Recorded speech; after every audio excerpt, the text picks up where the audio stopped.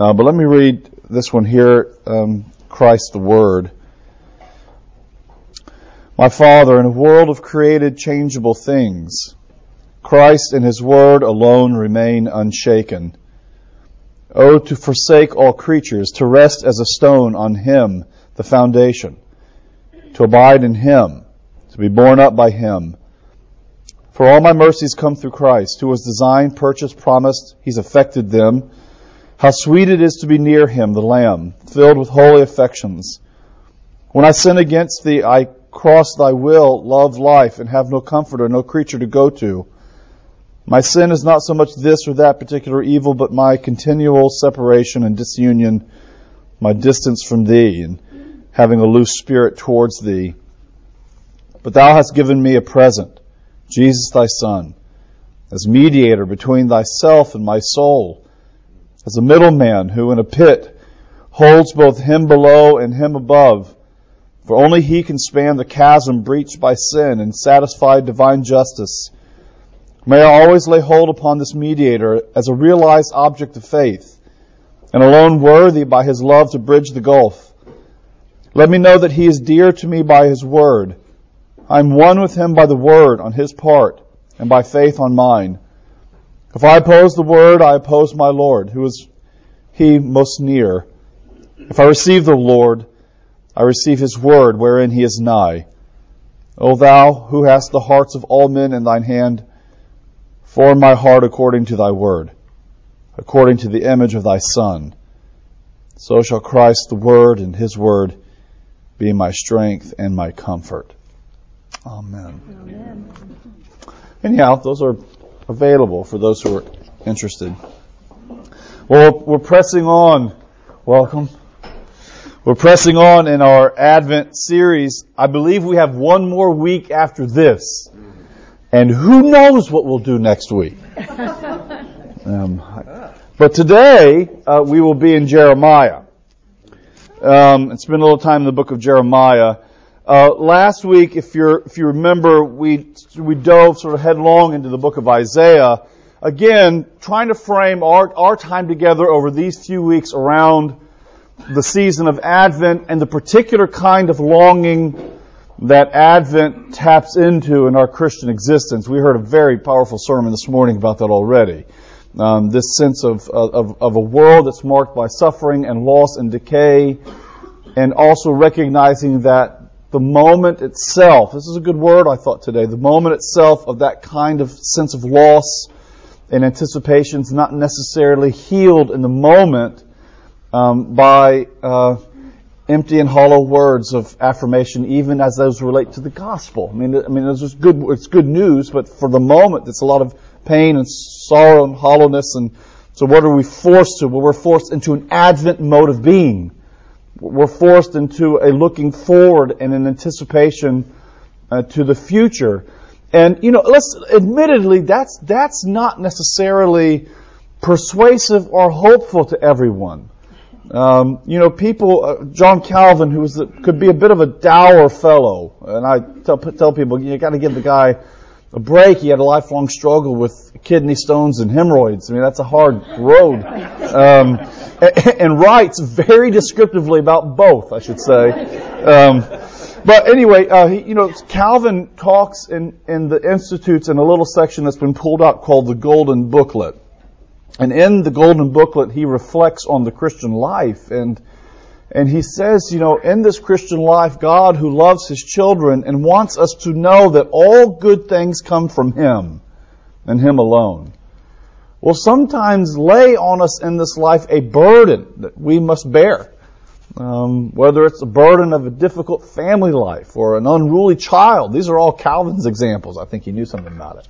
A difficult spouse, an unruly child, a business that fails. I mean, the kind of things that lay us down in this world. And here Calvin says God sometimes gives these, gift isn't the right term, but let's scare quote them, these gifts to us to let us know that this world is not our final resting place, that all of our satisfaction and joys are related ultimately to a future moment. And even the good moments that we have now. I think this is part of the thing that we all feel and the hollowness of Christmas time, all right? I mean, you think about it, it's Macy's Day Parade, it's the specials on TV, which we are watching as a family ourselves, just Friday night, we all popcorned it up, and there goes Chevy Chase one more time, and it's great. I mean, that's a movie that just keeps on giving. So we're in it all. And eventually, we'll watch the Peanuts Christmas special, the Charlie Brown Christmas special, which is one of the. I mean, you talk about a piece of Americana. There it is, right there. Every year, and little Linus, comes to the stage with his blanket in tow, and the light goes on him, and he tells us what Christmas really is all about as he reads Luke 2. But there's something about this season that's weird and troubling, I think. I don't know if you feel. I mean, even if you're not necessarily someone who's marked by loss in this season, even if this season is marked by all the good and the joy of nostalgia and memories, and you look forward to it, there's still, maybe not for me, maybe not for you, and if not, well, God bless you, but there's this sort of internal gnawing that still tells you that, is this it? It's like, is this all there is? Is there more to this? I remember even as a child, the anticipation of Christmas morning and the depression of Christmas evening. You remember that, right? So you're so excited, and then it's there, and the afternoon's great, and then the sun sets, and all of a sudden there's kind of this hollowness begins to set in. It taps into who we are. And I think, this whole notion about the gospel telling us that even the good things that we have in this world, the goodies, that we don't not promise them, they're gifts that God gives to us, that even those anticipate and knock on a future moment. It's a kind of T.S. Eliot sort of thing, where he says at the end of the four quartets that to get to the end is to get to the beginning and to know the place for the very first time. That's the kind of thing I think that we're tapping into this season, that we're in the beginning and we're experiencing something of the good and the difficulty of life, always commingled. That's how it works, right? Always commingled. And yet we also know that at that future moment when it's there, this is where time, I think, will begin to bend. And I don't understand all this. But time will begin to bend and refract as we, in that moment, will know our initial moments like they were really meant to be known. That sort of longing that we have, or even the depth of our relationship, the best of our relationship, tell us even now we know that there should be more, and then we will know that more for the first time as if it is the true beginning. That's our season, right? That's why we're caught here, and that's why I like Advent, because Advent brings us right into the moment of anticipating Jesus' birth, which is something that we know happened. But at the same time, it's teaching us to anticipate His coming again, which we haven't seen happen yet.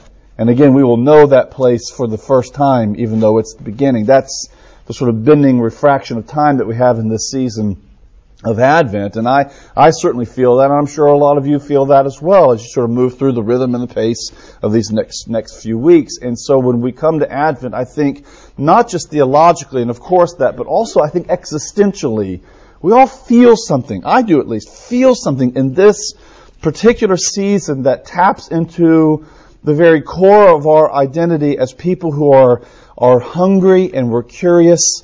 We're in St. Augustine's terms, we're lovers, and we're meant to love and to be loved. And in the fullness of our love and the relationships that we have here in this world, they all proleptically relate to something more in the future. And that's what this is about. So I would like to look at Jeremiah today. We did, what have we done? We did Abraham 2 weeks ago. We did Isaiah last week. I mean, and just think what we could have done that we won't. Well, we could have done Moses on the plains of Moab, right? I mean, Moses, thank you for your work and your leadership and the whole law thing. That worked out real well. Appreciate that. And now you get to look up on the plains of Moab onto the promised land, but you don't get to go in. Right. I mean, that's Advent kind of waiting, isn't it? We could have gone, and I've thought about doing this, and maybe we will next week. I'm toying with the idea of the whole theme in the Old Testament of the barren wife. of Sarah, and then Rachel, and then Hannah, and then Lady Zion. I mean, all of these this is a very heavy image in the Old Testament of the barren wife who doesn't have what it is that she yearns and longs to have. It's a very, very tender topic to have in the Bible, but especially in the context of our relationships. There's so many places we could have gone. But we're going to do Jeremiah, all right? That's okay. So if you've got Jeremiah 1, or phones, or Bibles, or whatever, you can turn there. Look at our time. Okay, I'll be sensitive to that. Jeremiah chapter 1, verse 1. The words of Jeremiah, the son of Hilkiah, one of the priests who was in Anatote in the land of Benjamin, to whom the word of the Lord came in the days of Josiah, the son of Ammon, king of Judah, in the 13th year of his reign.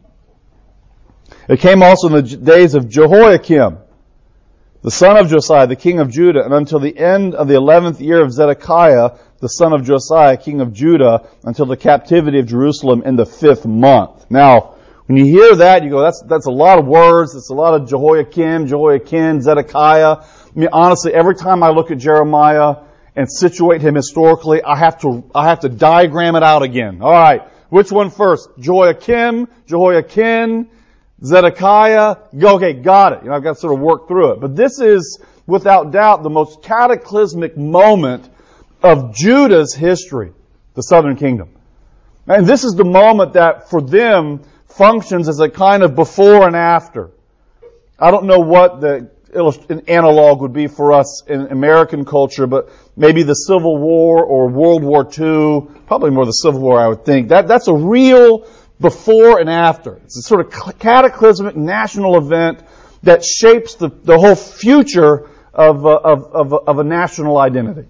And brings the national identity to the point of fracturing, to breaking down to non-existence. That certainly is happening in Judah. And what's going on? Well, this is Jeremiah, who's ministering in the days of King Josiah. Now, okay, here we go. It's a Bible 101. Josiah, good king, bad king.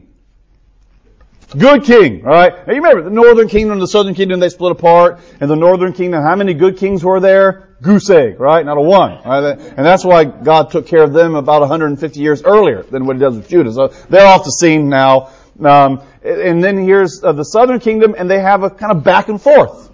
They bandy back and forth between a king that's righteous in the language of the Deuteronomistic historian, and they do what is right in the sight of the Lord, right? Or they do what is evil in the sight of the Lord. Josiah is way up there. I mean, Josiah is, not only is he a righteous king, Messiah language is predicated on Josiah. He's a Mashiach. He's a Messiah. He's an anointed one that's bringing the law and the proper worship of God back to center stage.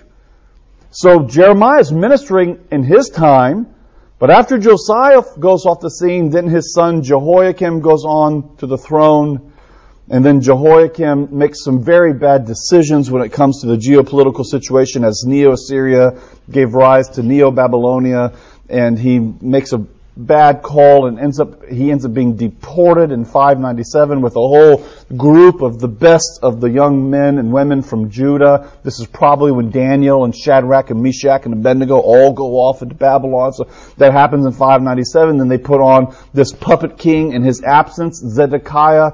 Zedekiah rules on the throne as well. He's the son of Josiah, and he makes a very, very bad decision with Nebuchadnezzar, who is a very bad hombre. Right? I shouldn't say that anymore. They kind of got belong. Anyway, politically, I can't say that anymore now. But he's a very, very difficult guy, Nebuchadnezzar. And Zedekiah makes a bad call. He thinks out of sight, out of mind with Nebuchadnezzar, stops paying his tribute to him. Well, note to self, if you're dealing with Nebuchadnezzar, it's never out of sight, out of mind.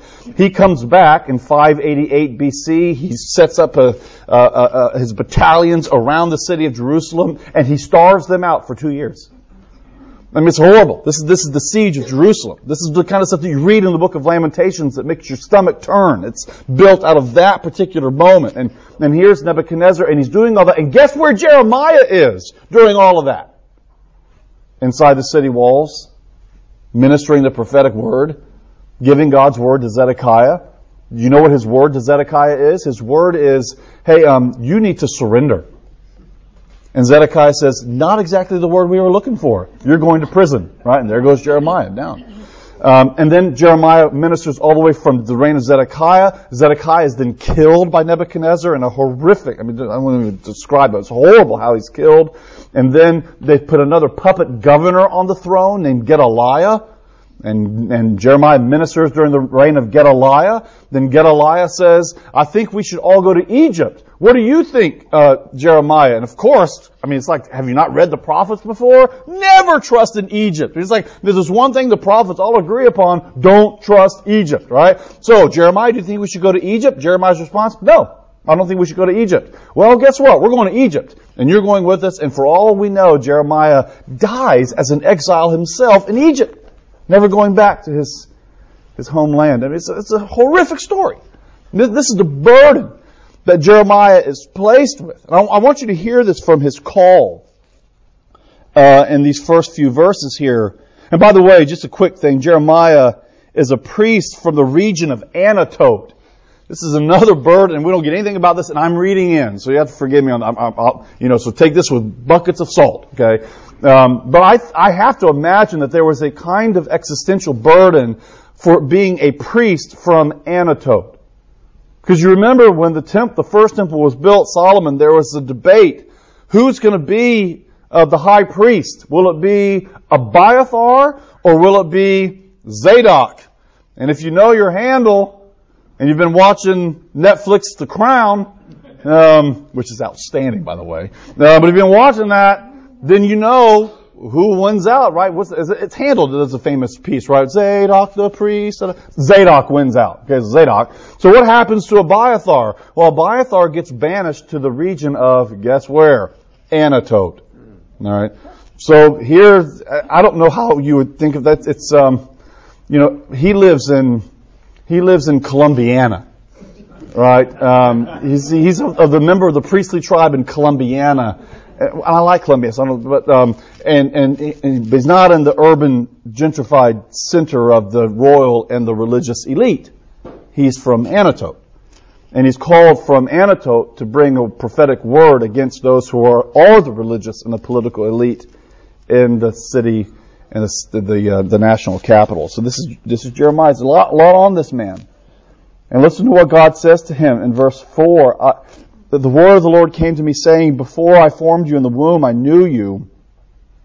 I don't want to get waylaid here, but that said of no one else in the Bible.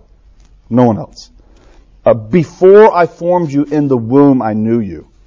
Now, you'll find things said something like, while you were in the womb, I called you. But that word before is unique to Jeremiah. It's fascinating, actually. And it must have come as a shock, right? Here he is, and we're going to find out he's a young man, probably, I guess, a mid to late teenager. And here God tells Jeremiah, before you even formed in the womb, I had set you apart and called you to be a prophet. This is Jeremiah finding out that the only reason I exist, my whole existence is built on the basis of God's call on me and knowledge of me before I was even born. If you talk about sort of a fatalism or determinism, here it is. It's like I've got bad news for you, Jeremiah. You exist for one reason. I brought you into this world for one reason. And you're going to be my prophet. And guess what? Jeremiah responds the ways in which most prophets respond when it first comes to them. Lord God, verse 6, I don't know how to speak. I'm just a youth. But the Lord said to me, do not say I am only a youth.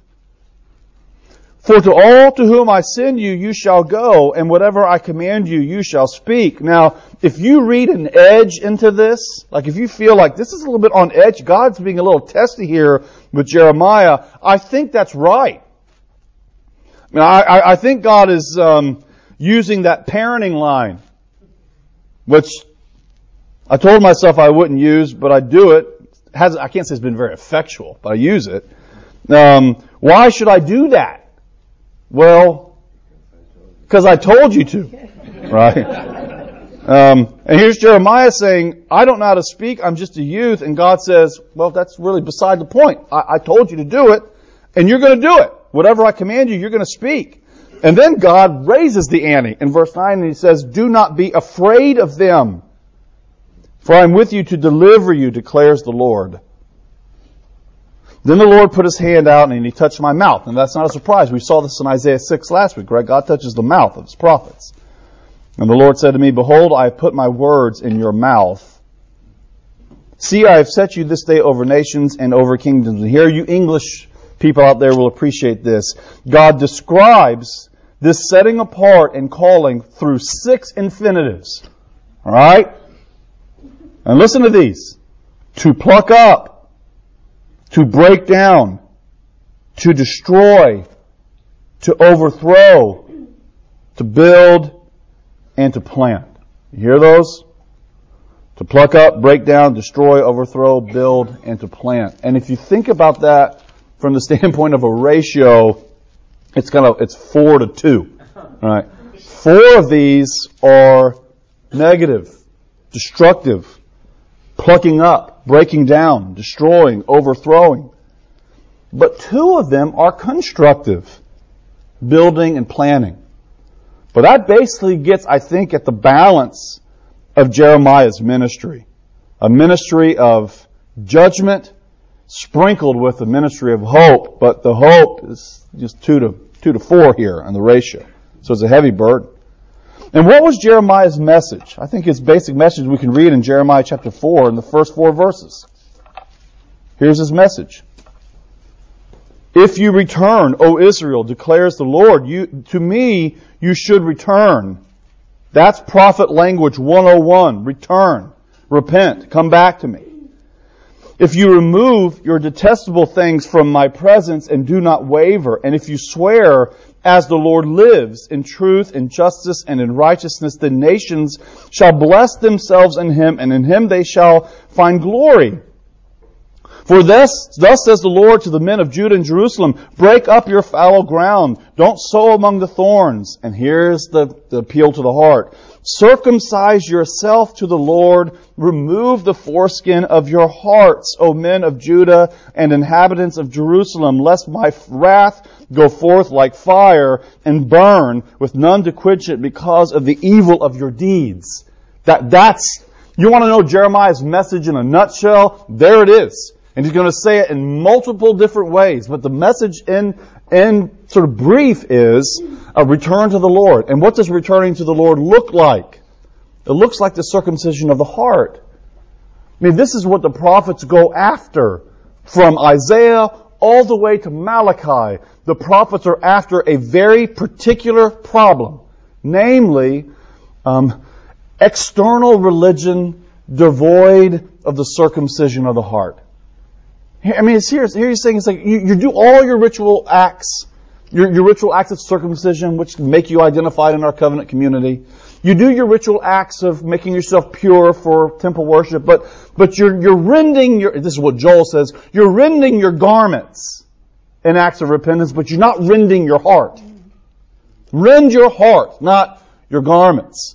And as you know, through the prophets, God will give some fascinating illustrations of people who actually do rend their hearts and not their garments, like the sailors in Jonah chapter 1, like the king of Nineveh in Jonah chapter 3. I mean, all the wrong people are showing the people of God, this is what it looks like to repent, right? To rend your hearts and not just your garments.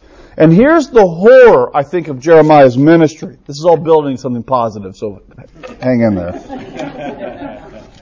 Set you up a little bit. Is Jeremiah chapter 18.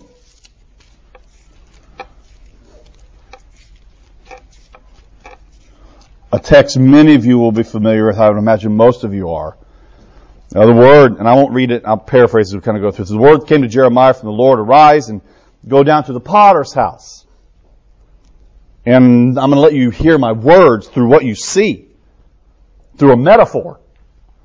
So I went down to the potter's house, and there he was working at his wheel, which is a pretty awesome thing if you've ever seen someone do that. Sort of work the wheel.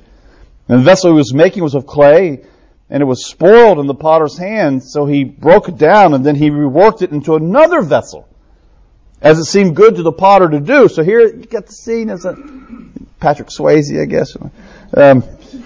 Bad image. Shouldn't have brought that up. Then the word of the Lord came to me. O house of Israel, can I not do with you as the potter has done? These simple illustrations. In other words, can I not see you and the problems and the faults in your clay and not break you down and build you into a proper vessel? Can I not do this? That's what I want to do. And then he goes back to his simple message at the end of verse 11. Return everyone from his evil way. Amend your ways and your deeds. I don't want to break your clay apart. But I will unless you return. And then verse 12, which I actually think are some of the saddest words in all of the Bible, especially the Old Testament. Listen to what the people say in response to this. God's pleading with them to return. He's calling out to them, don't be clay that I have to break down. And this is what he says in verse 12. But they say, that is the people, Jeremiah, your words are in vain. You're wasting your breath. We're going to follow our own plans, and we're all going to act according to the stubbornness and the evil of our own hearts. That was a response. Jeremiah, save your sermons. You can go preach them somewhere else because we're not going to do a thing. So that's a heavy burden, I think, to Jeremiah and his call. And by the way, the book is riddled with this kind of language. That's why Jeremiah is called the weeping prophet. But despite that, I want you to listen to this quote from Ronald Clements, Old Testament scholar. He's been around for a very long time. I think he's still alive. Listen to what he says about the book of Jeremiah. In a quite striking fashion, Jeremiah, who has in popular estimation been remembered as, quote, the weeping prophet, end quote, was the prophet through whom the message of hope for the rebirth of Israel came to the fore, end quote. In other words, for all the heavy burden that Jeremiah himself bore, we find fewer words of hope that are grander and richer than what we find in the book of Jeremiah. And the place where you find that most is in that place called the Book of Consolation, which is Jeremiah chapter 30 through 33. And I wanted to read you one text from this, Jeremiah 33, 14 to 16. Which, by the way, in year C of our lectionary cycle is the first reading of Advent, Sunday Advent. So listen to these words from the heavy burden of Jeremiah's particular moment. Behold, he says, the days are coming, declares the Lord, when I will fulfill the promise I made to the house of Israel and to the house of Judah. In those days and at that time, I will cause a righteous branch to spring up for David. Now, does that sound familiar to you? This language of righteous branch? We heard it last week, right? Out of Isaiah chapter 11, verse 1. And what's the whole image here of the branch? It's life on the far side of destruction. It's the cut down tree in the middle of the forest that has some sprouts coming out of it that witness to us something about the character of our God. I mean, this is the character of God in the Old and the New Testament. God is the one who raised Israel from the dead in the Old Testament, and He raises Jesus from the dead in the New Testament. In other words, we pick our God out of a lineup of gods because His character is one who takes things that are dead and He makes them alive again. Which, by the way, I think is our ultimate hope, but also a hope in the transitory character of our lives in this world as well. This relationship that I have with X God is broken. It's dead. It seems like it's a lopped off tree. Can you make it alive again? He doesn't always, right? I mean, again, we exit this world with disappointment and loss. I mean, there's no doubt about it. But He does, and He can. And there's no reason for us not to be filled with hope that He might. I mean, maybe God will come into this lopped off tree in my life and breathe new life into it. He might not, and I might carry that burden till my grave, and then I'll see that tree in fullness on the far side, and that's okay too. Or at least, maybe it's not okay, but I'll live into that. But who knows? Maybe he'll breathe life here. That's what He does. Some of you I know could stand up and give living word to that, I think. You know, moments in your life where you thought, this is it. I mean, my rationale for existence is gone. And then all of a sudden, a few years have gone by, and there's some green sprouts coming out of a lopped off tree in your own life. I mean, it's the character of God to do that, to take things that are dead and to make them alive again. And that's the word that Jeremiah is giving. Oh, and I meant to tell you this. Look at verse 1 of 33. This is the word of the Lord that came to Jeremiah a second time while he was shut up in the court of the guard. I mean, I love the context of where Jeremiah is writing the book of consolation from the prisoner's guardhouse under Zedekiah's rule, when who knows, Nebuchadnezzar is firing off the evening cannon to let him know that he's still there. I don't know how that goes, but I mean, this is where Jeremiah is. He's in prison. He's in house arrest, saying the days are coming when what you're experiencing right now is not the final word, but the days are coming when God will bring a righteous branch. And what's this branch going to do? Well, he's going to execute justice and righteousness in the land. He's going to take that which is wrong and off kilter. He's going to take the crooked things of our world and he's going to make them right and just in our land. Verse 16, in those days Judah will be saved and Jerusalem will dwell securely. Cannon fire again, right? And this is the name by which it will be called. The Lord is our righteousness. I want to talk about this for 2 seconds and then do we have time for questions? No. But the name by which the city will be called is the Lord our righteousness. Jeremiah is having some fun here. The name here is Yahweh Zedekenu. Right? Can you hear that? Zedekenu, right? The Lord our righteousness. You know the name of the king who was on the throne right then? Zedekiah, right? The righteousness of the Lord. So what he's doing is he's inverting Zedekiah's name. Now the king, the bad king, the puppet king, the king who's unwilling to listen to the word of the Lord, he's taking his name and he's inverting it. In other words, by the inversion of the name, he's saying, just so you know, the future, if this is a political subversion here the power of the pen, right? Political subversion via prophetic poetry. Zedekiah, the opposite of him is what you're hoping for, right? That's what you want. You want the opposite. You want the dark matter of Zedekiah. Because he's going to bring justice and he's going to be righteous and the name of the city will be the Lord our righteousness. Now, this is what I find so fascinating about Jeremiah's movement. Back in Jeremiah chapter 23, the prophet noticed that there were bad prophets and preachers and priests in the land. And he calls for loyal and he calls for righteous shepherds. And then you know what he does? He points to the future and he says, well, actually, a righteous shepherd is going to come. He uses branch language again. Promise language. Messiah language. So a righteous shepherd is going to come. And guess what his name is? The Lord our righteousness. It's the same name predicated on that coming one in Jeremiah 23 that's now being predicated on the entirety of the city. Now this might be pressing it a little bit, but I don't think it is. To recognize, well, how is it exactly that this city itself in its entirety can be called the Lord our righteousness? Because those people who are in that city are the ones whose identity are marked by the one who is fully and completely the Lord our righteousness. It's a derivative righteousness that comes from the one who Jeremiah has already told us beforehand is coming to make all things right. And what is his name? His name is Yahweh our righteousness. And here's Jeremiah, Advent-like in his perspective, riding under house arrest, shackles around his ankles, as he paints a picture of the future that says, the current moment that you're in is an Advent moment that forces you to look to the future in anticipation that God will make everything new. And how does he do it? He does it through the Lord our righteousness.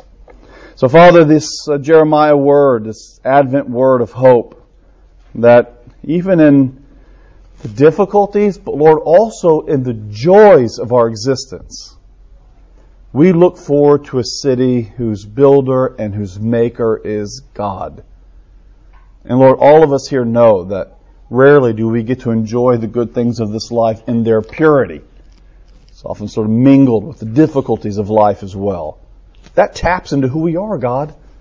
And you've given us a picture in the prophets and the narratives of the Old Testament that point us to a time when that internal tension and that internal yawning that we have, it will no longer be. We won't remember that feeling, that hollow feeling anymore. We will only know the joy of full exposure to you, our mediator, the Lord, our righteousness. We ask these things in Jesus' name. Amen.